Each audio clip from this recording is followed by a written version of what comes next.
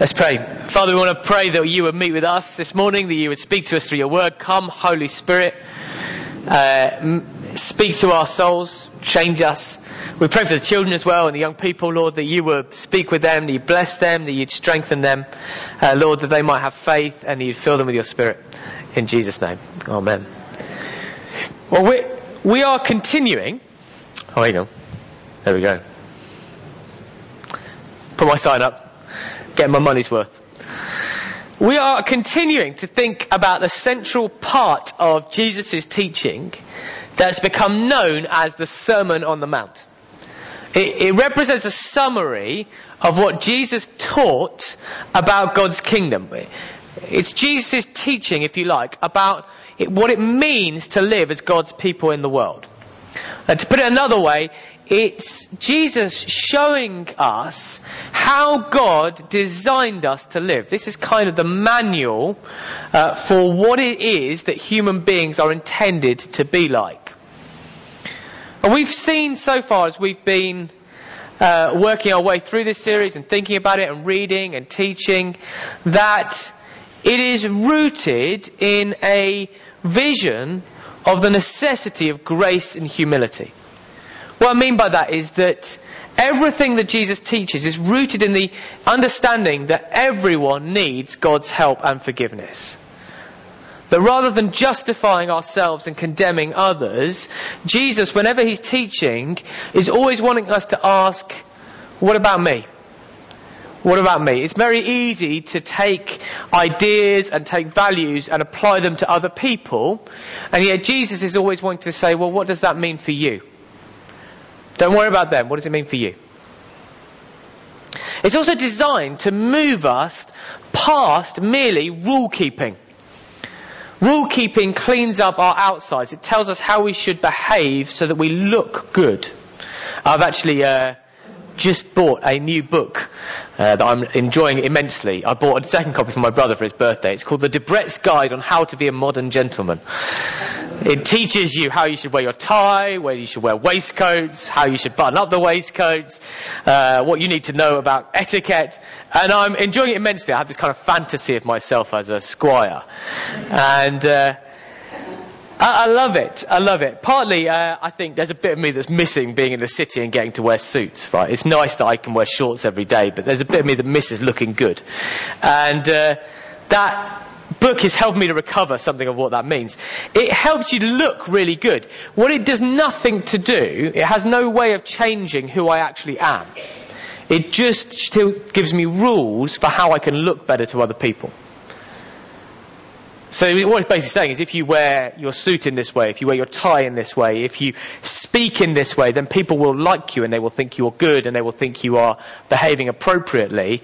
But it does nothing to change whether I am in fact a nice person, whether I am in fact a person who's like Jesus.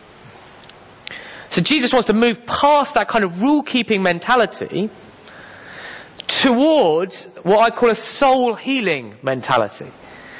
That he wants us to look for the transformation of our characters and natures rather than our external people. And then having set this foundation, Jesus turns to address the big things that break our relationships with each other and with God. That's what sin really is. Sin is a word that's out of fashion. It's become distorted. For some people it sounds like breaking rules, and as I explained, that's not helpful. And for other people it sounds like something that is intriguing and perhaps a little bit exciting. Neither of those things is a good picture of it. Sin is really the human ability to mess up the world. The human tendency to mess up the world, and particularly to break our relationships. So to break our relationships with each other and to break our relationship with God. So for example, the last week we saw how Jesus addressed the problem of anger. He said actually the problem with the world, you have this rule, don't murder. The rule is not really about not killing each other. I mean, please don't kill each other, but if you thought that was what the rule was about, that's not really what it's about. What it's really about is what's inside you. All the things that cause you to kill each other. Anger and hatred and scorn. And he said, actually, what you're intended to be like is a people of reconciliation and dignity and peace. That was last week, so you can see how he's picking on something that breaks relationships through violence and anger. This week, we're looking at what he says about the way we break our relationships through a distorted understanding of sex and desire. A distorted understanding of how men and women, and occasionally men and women relate to each other. That distortion of those relationships that causes us to break those relationships and to become distant from one another and distant from God. So here's this week's lunchtime summary. I'll put it on the screen. When we use other people to gratify ourselves, we harm ourselves and others. Instead, we should give ourselves to one another in commitment and love. When we use other people to gratify ourselves, we harm ourselves and others. Instead, we should give ourselves to one another in commitment and love. We use other people to gratify ourselves, we harm ourselves and others. Instead, we should give ourselves to one another in commitment and love. There you go. So as with last week, we're going to read from several bits of the Bible.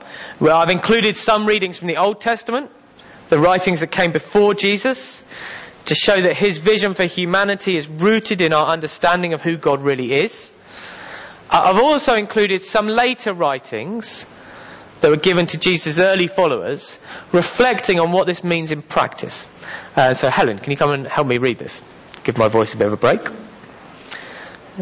So Helen's going to be reading from Genesis 1, verse 26 to 27, and 2, verses 20 to 25. It's easy to find. Yeah, it'd be easier for me if you read what was on there. Oh, okay. It's a slightly updated English. Yeah, Okay. You don't necessarily need to find this. We're not going to be spending a lot of time there. So there you go. Then God said, let us make mankind in our image, in our likeness, so that they may rule over the fish in the sea and the birds in the sky, over the livestock and all the wild animals, and over all the creatures that move along the ground. So God created mankind in his own image. In the image of God he created them. Male and female he created them. Okay, and then we're going to skip ahead to Genesis 2, verse 20 to 25. But for Adam no suitable helper was found, so the Lord God caused the man to fall into a deep sleep. And while he was sleeping, he took one of the man's ribs and then closed up the place with flesh. Then the Lord God made a woman from the rib he had taken out of the man, and he brought her to the man. The man said, "This is now bone from my bones and flesh from my flesh. She shall be called woman, for she was taken out of man. That is why a man leaves his father and mother and is united to his wife, and they become one flesh." Adam and his wife were both naked, and they felt no shame. Excellent. Thanks, Helen. I'm going to come back to those stories in a minute. This is what Jesus teaches. So I'm now reading from Matthew 5, verses 27 to 30. If you want to find it, then that's where we're going to be staying for a little bit after this. Jesus says, "You have heard that it was said, 'You shall not commit adultery.' But I tell you that anyone who looks at a woman lustfully has already committed adultery with her in his heart. If your right eye causes you to stumble, gouge it out and throw it away. It is better for you to lose one part of your body than for your whole body to be thrown into hell. And if your right hand causes you to stumble, cut it off and throw it away. It's better for you to lose one part of your body than for your whole body to go into hell."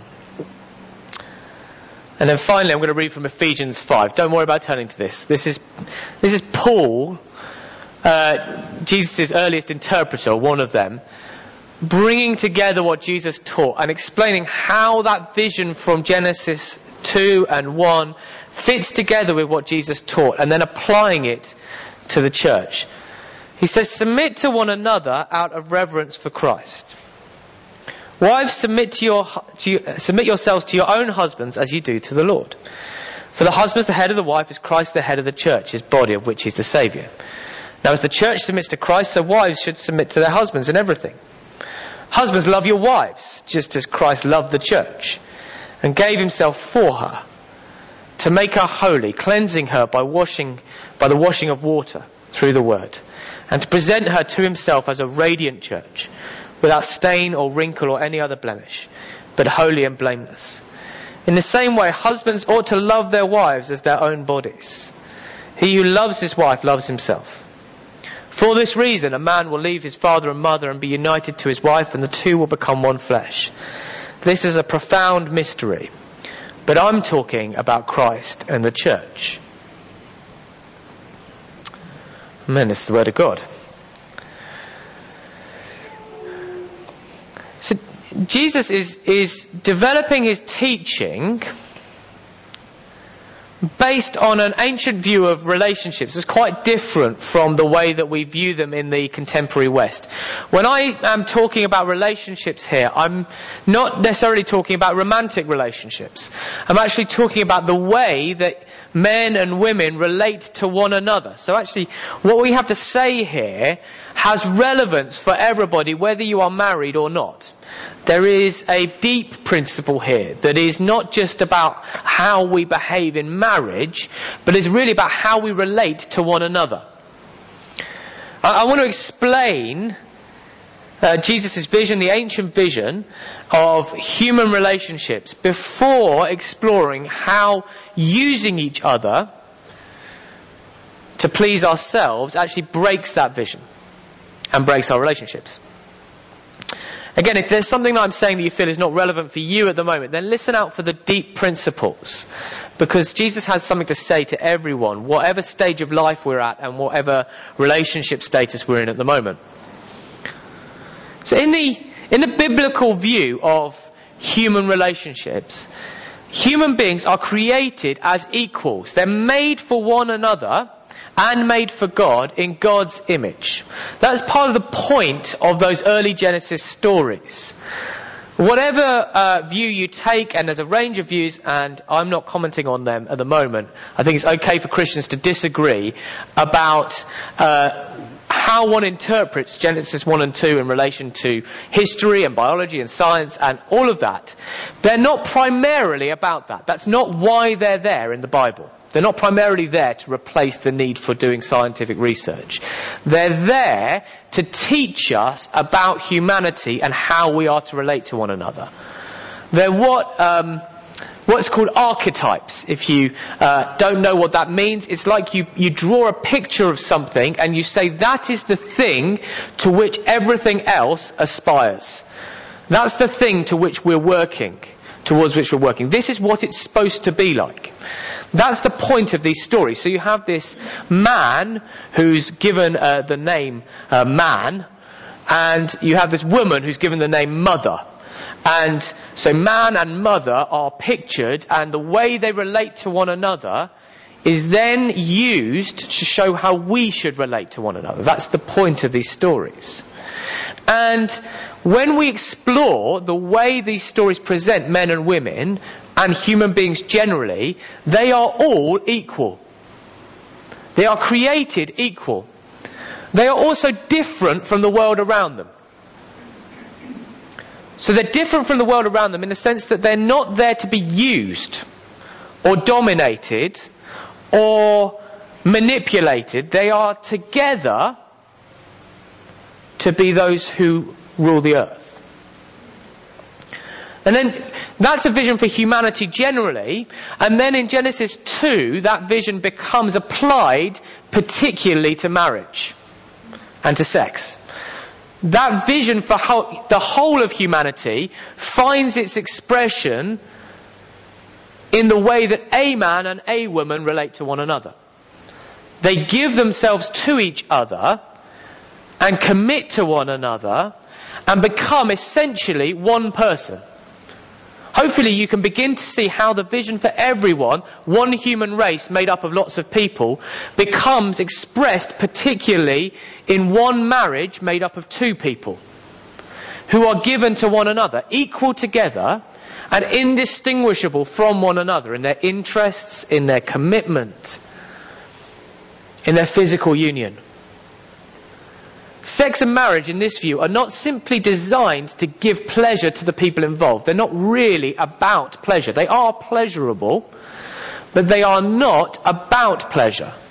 They're about an expression of commitment to love one another exclusively, and out of that love to fill the earth with people who bear the glory of God.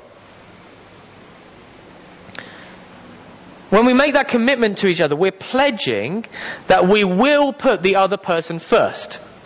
That we will seek their good and their happiness ahead of our own. That's what love means in the Bible. The Bible doesn't really know anything about falling in love. I mean, if you read the stories now, it is clear that there are people who fall in love. They are described as being very attractive at first sight. Their hearts go out to one another. It's clear that that's what's going on, but that's not the way the word love is used in the Bible. That's the reason why in Christian marriage, the question that's put to the two people getting married is not, do you love one another? It's, will you love one another? Are you willing to commit yourself to seeking the good of this other person wholly and completely ahead of your own? And are they willing to do it for you? That's what love is.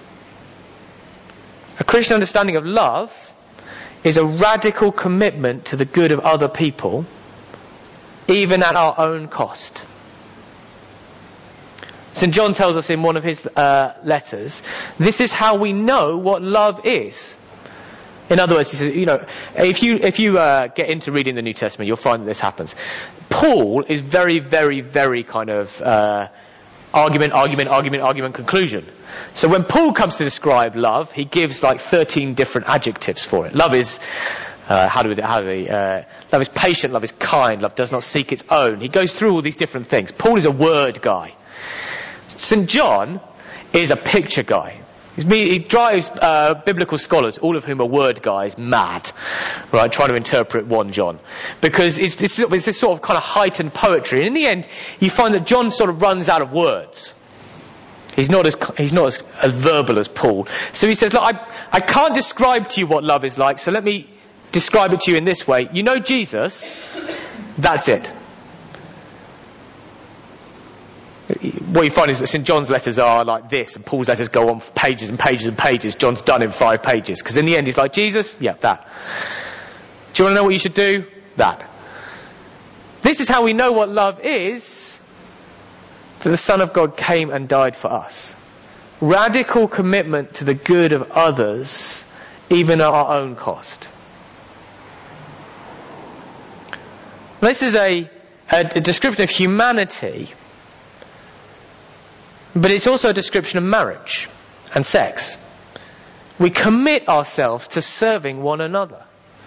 Notice how Paul, again in the longest of the readings, he's a word guy, says submit to one another. That's at the heart of what his vision is for marriage.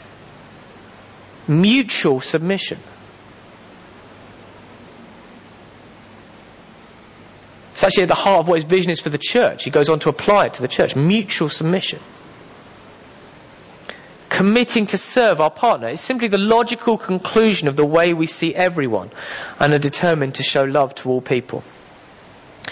Ultimately, this approach of seeking others' good and them seeking ours is actually the path of fulfillment. There's a paradox here, which is that we think that the more we hold on to and seek our own good, the happier we will be.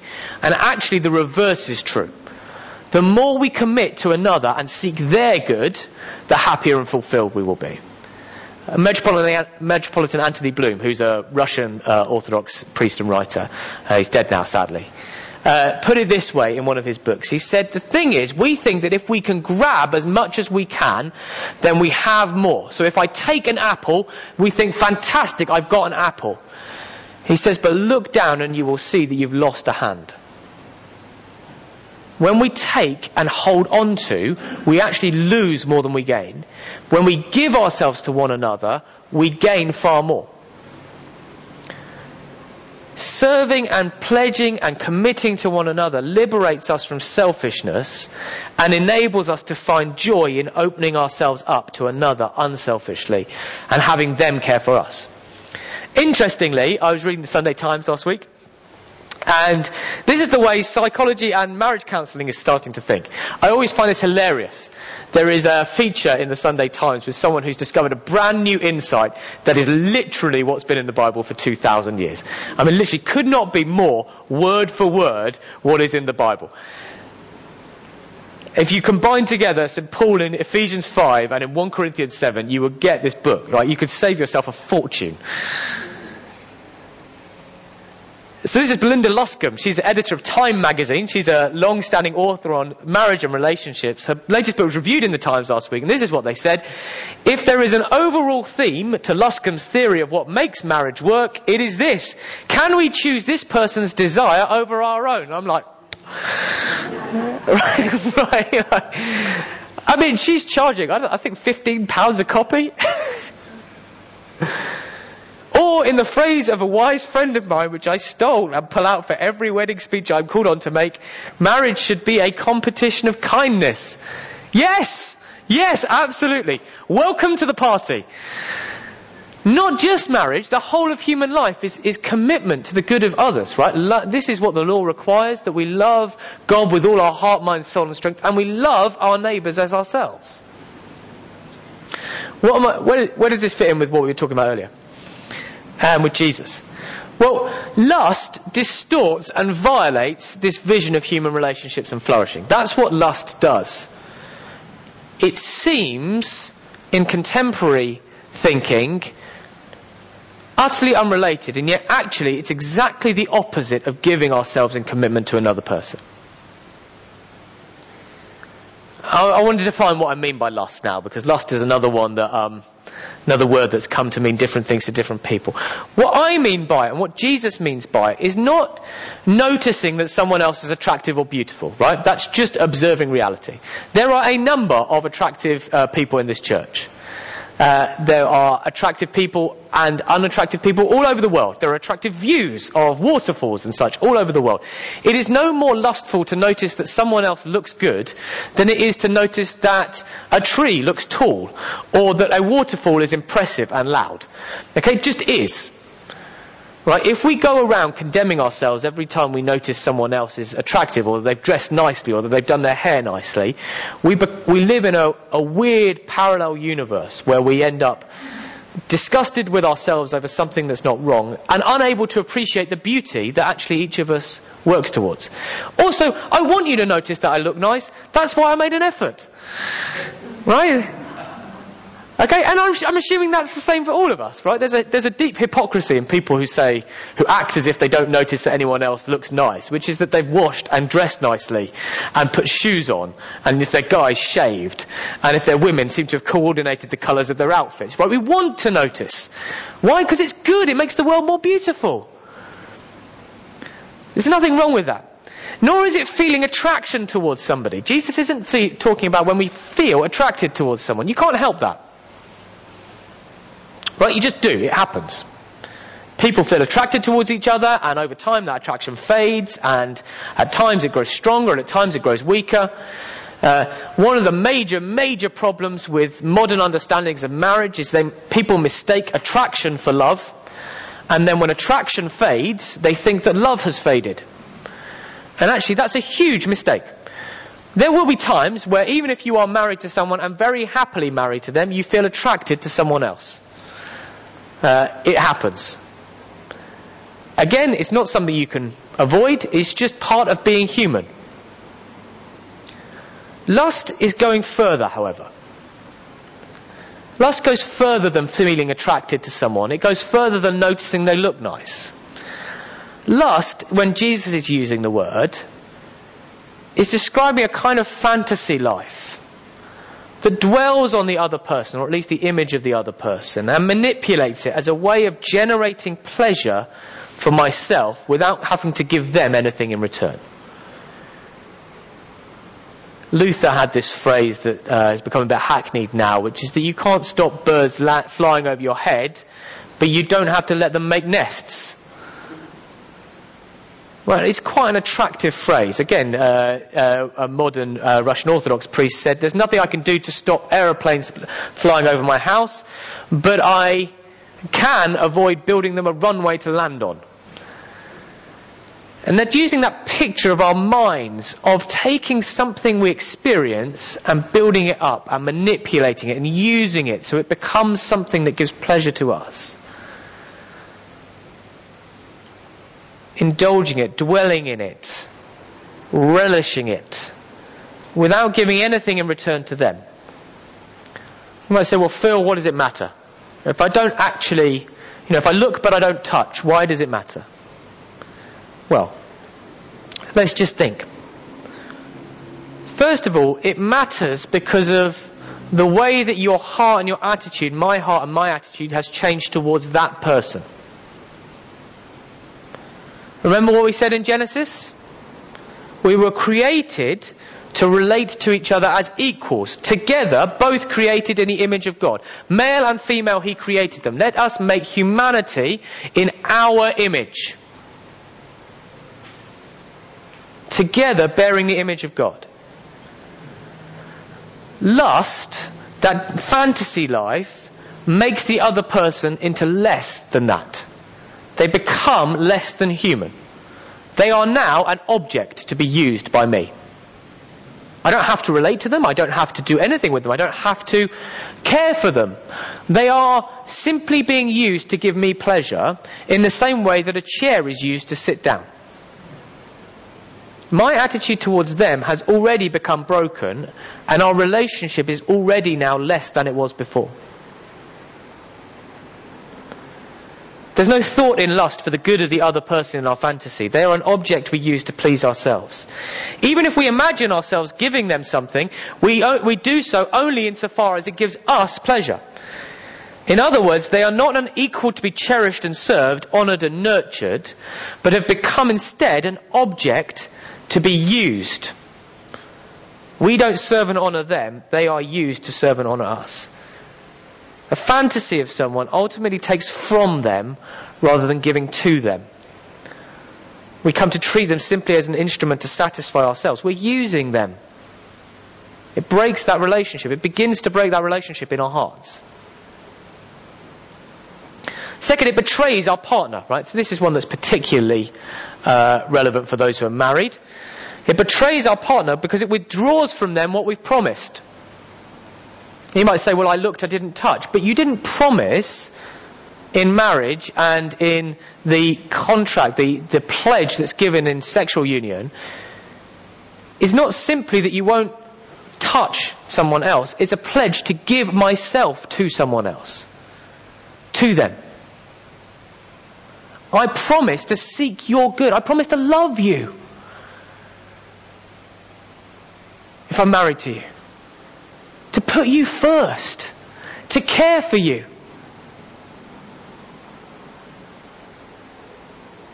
When we marry someone, when we begin a sexual relationship with them, we give ourselves to them. There are promises made, sometimes explicit, sometimes implicit, that we're giving ourselves to serve and love and nurture them. When we begin to withdraw from our spouse, to give ourselves in our minds or souls to another, we begin to break that covenant. We begin to break it.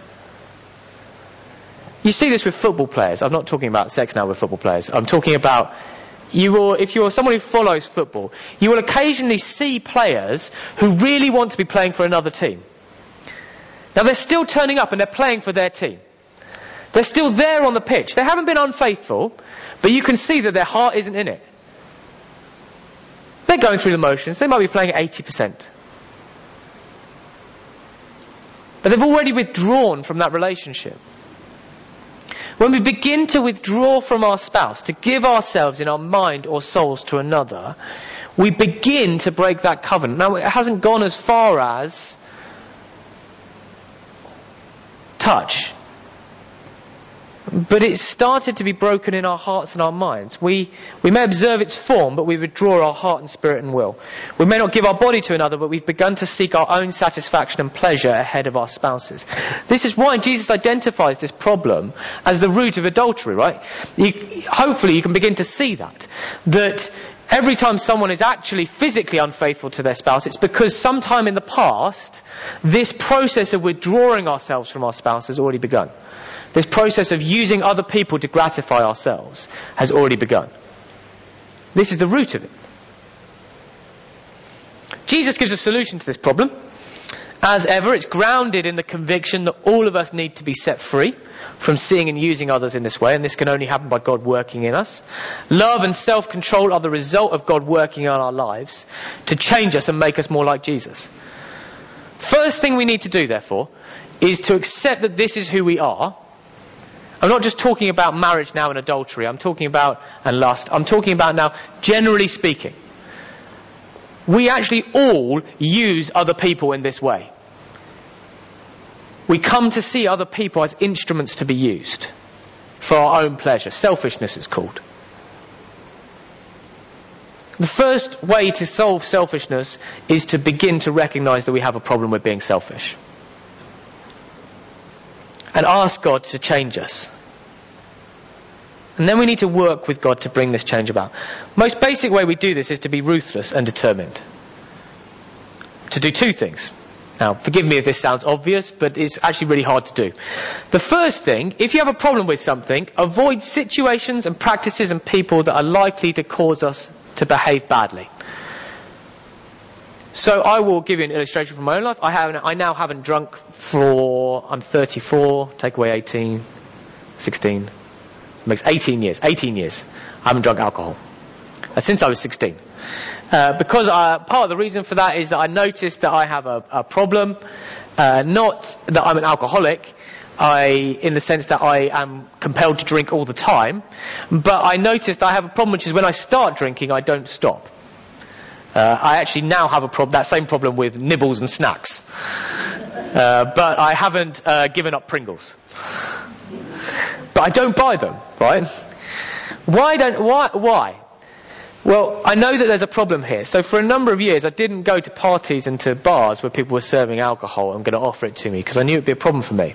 I knew that I would take the drink and I would begin drinking and then I wouldn't stop drinking. I didn't really do moderation. So I avoided the situation. Even now, I know that there are situations where we have people coming around for dinner, and I know that Heather is going to put out a bowl full of olives and a bowl full of sun-dried tomatoes and a bowl full of Pringles, and I'm going to eat 90% of them before dinner arrives and feel sick for the rest of the evening. I know it's going to happen. We have conversations now about whether we even can have nibbles before dinner. Right, Jesus says, if you see a situation that's going to cause you a problem, don't go into that situation. Just don't do it. He uses this extraordinary image. He says, look, if it's your eye, gouge your eye out, for goodness sake. Cut your hand off. He's not talking literally. There's a very funny bit in Blackadder, in the first series of Blackadder, where Edmund gets made Archbishop of Canterbury. I found it on YouTube, but it was such a short clip, it hardly seemed worth showing. And he's riding along with his brother. And he's a complete buffoon, Edmund, but his brother is also just unbearably earnest. And he's riding along with his brother, and his brother... It's me riding. Should have given someone coconut shells. Yeah, and his brother says, my Lord Archbishop, and of course he started to ask Edmund questions about the Bible. I understand that I'm to cut off my left hand. I'm to cut off my right hand if my right hand offends me, but then what if my left hand offends me? With what shall I cut it off? And he said... And Edmund's running on. Yes, it is a tricky one. And because the root of the joke is he's misunderstood something that's obviously this extraordinary image that's designed to break us out of complacency and make us think, actually, he really means this. Avoid situations, practices and people that are likely to cause us a problem, and pursue situations, practices and people that help us to behave well. You can apply this to anything. If you have a problem with gossip, don't hang around with the person you like to gossip with. At least until you've got it under control. If you have a problem with stealing, don't go to the place where the stuff is you like to steal. If you have a problem with drinking, don't go into bars. Don't buy alcohol. Right? I speak from experience. Over time, the problem diminishes. But you still have to be aware of it. Become aware of when you're likely to have the issue. I know that I would be most likely to have... to pick up on the drinking analogy, for example, I know that a particularly vulnerable time for me would be late at night.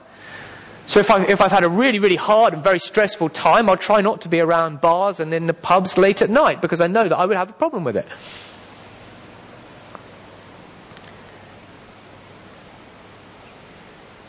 It sounds easy, it's just difficult to do. It sounds obvious, and it is, but it's hard to do. Very often we get a fleeting pleasure, moment of pleasure from the things we know are wrong or that we will harm us. That's why we do them, right? I want to be brutal for a second. All the things that we do because we like doing them. We might know that they're bad for us, we might wish we didn't do them, but we do them because we like doing them. No one does anything they don't like doing. Okay, I eat Pringle after Pringle after Pringle after Pringle after Pringle after Pringle after Pringle after Pringle after Pringle after Pringle because I really like the salty taste on my tongue. Now I know in my mind that I don't want to be a Pringle eating bloater who is stuffed full of salt and sugar and fat. I know that, but I really do like the taste of Pringles, so I just keep eating them, right? It makes it really hard to change. Ultimately, as St. Augustine observed, we do whatever we love doing and enjoy, and so we carry on doing it. You know, to return to the idea of sexual sin, it's actually really, really hard to stop. Really, really hard to stop. Because it's actually a biological reaction in the brain.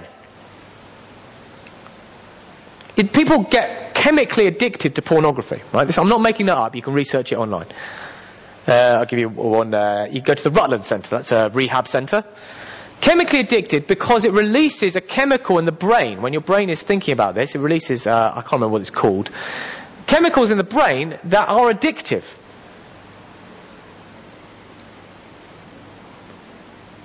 Makes it harder to change the brain's chemistry. Over time, your brain changes.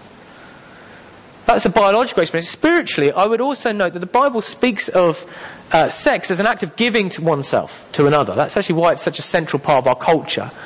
Because it's the supreme example of giving oneself. And I would say the more you give yourself to somebody, the harder it is to stop doing that. The more you give yourself to anything, the harder it is to stop. Spiritually, I've noticed that. I'm interested in the biology of it, that actually it's biologically hard to stop. But it's also spiritually hard to stop as well. Those two things go together. This is why Jesus uses this ruthless imagery of cutting off one's own hand or plucking out an eye. It's absurd, and yet simultaneously it's true. We have to be willing to do the hard work of saying no to situations and practices that cause us to stumble in order to find freedom and joy and peace. This holds true for whatever sin or practice we're trying to overcome. I'm going to give 3 applications and then we're going to sit and just pray. This isn't an exhaustive list, and I'm really sorry if some of this makes people uncomfortable, but real life is uncomfortable and it's about time that we addressed it. First, if you want to know how to be free from this stuff, I'm going to give 2 don'ts and then I'm going to give a do. 2 don'ts and then I'm going to give a do. The first don't is don't fantasize about people, particularly if you're not married to them. Yeah, I'm just trying not to look at anybody now. It's really...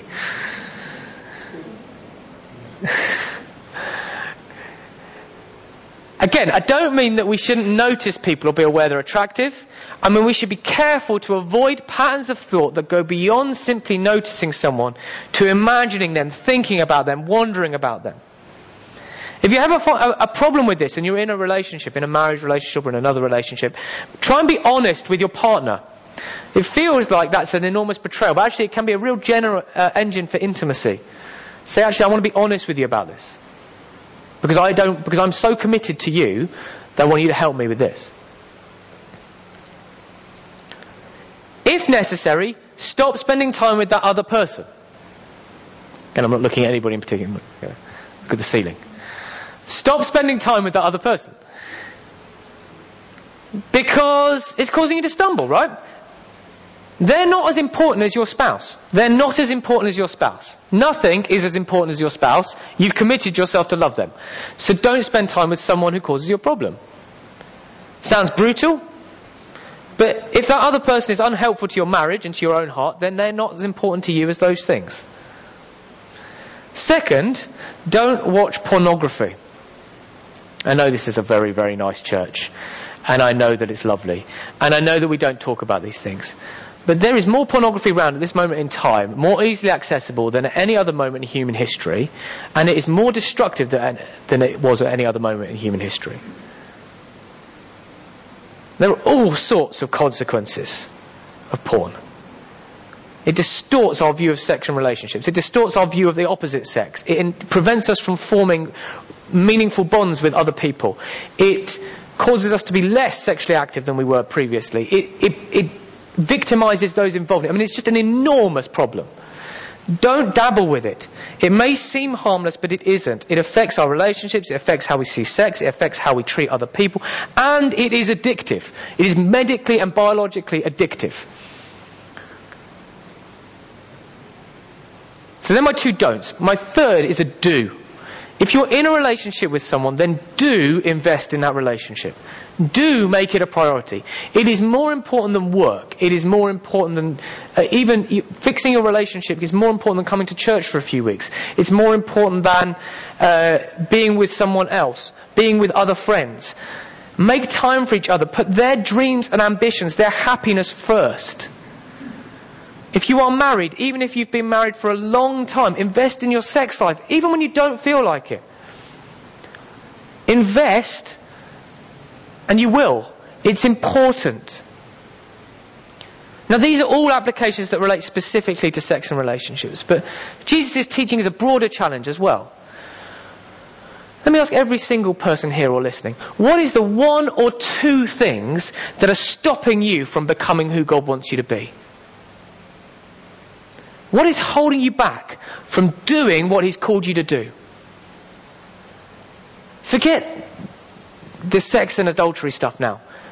In any area of life, anger, work, church, greed, physical exercise, what is the one or two things that are causing you to not be who God wants you to be? Be ruthless about finding out. And then act. When we use other people to gratify ourselves, we harm ourselves and others. Instead, we should give ourselves to one another in commitment and love. I'm just going to take some time to be quiet. I'm going to ask the Holy Spirit to come. You might want to just put your hands out in front of you. It's a posture of being open and wanting. You might want to shut your eyes as well. After this, we're going to sing some songs, and I'm going to provide chance for people to be prayed for if they want to. You just put up your hand and someone will come and pray with you. You can either pray quietly on your own at the back, or we can pray with you whether you are. But just begin to ask God to come and to open our hearts. Holy Spirit, we pray, come, Holy Spirit. Speak to us. Lord, show us our own lives. Lord, move past the simple center of the sermon, which was the relationship question. Show us where it is you're working in each one of us. Show us what it is you're wanting each one of us to do. Show us where it is you are wanting to change us. We pray, Holy Spirit, you begin that work now. Open us up. Help us to leave behind the things that are holding us back and to press on to what you've called us to be. We pray, come, Holy Spirit.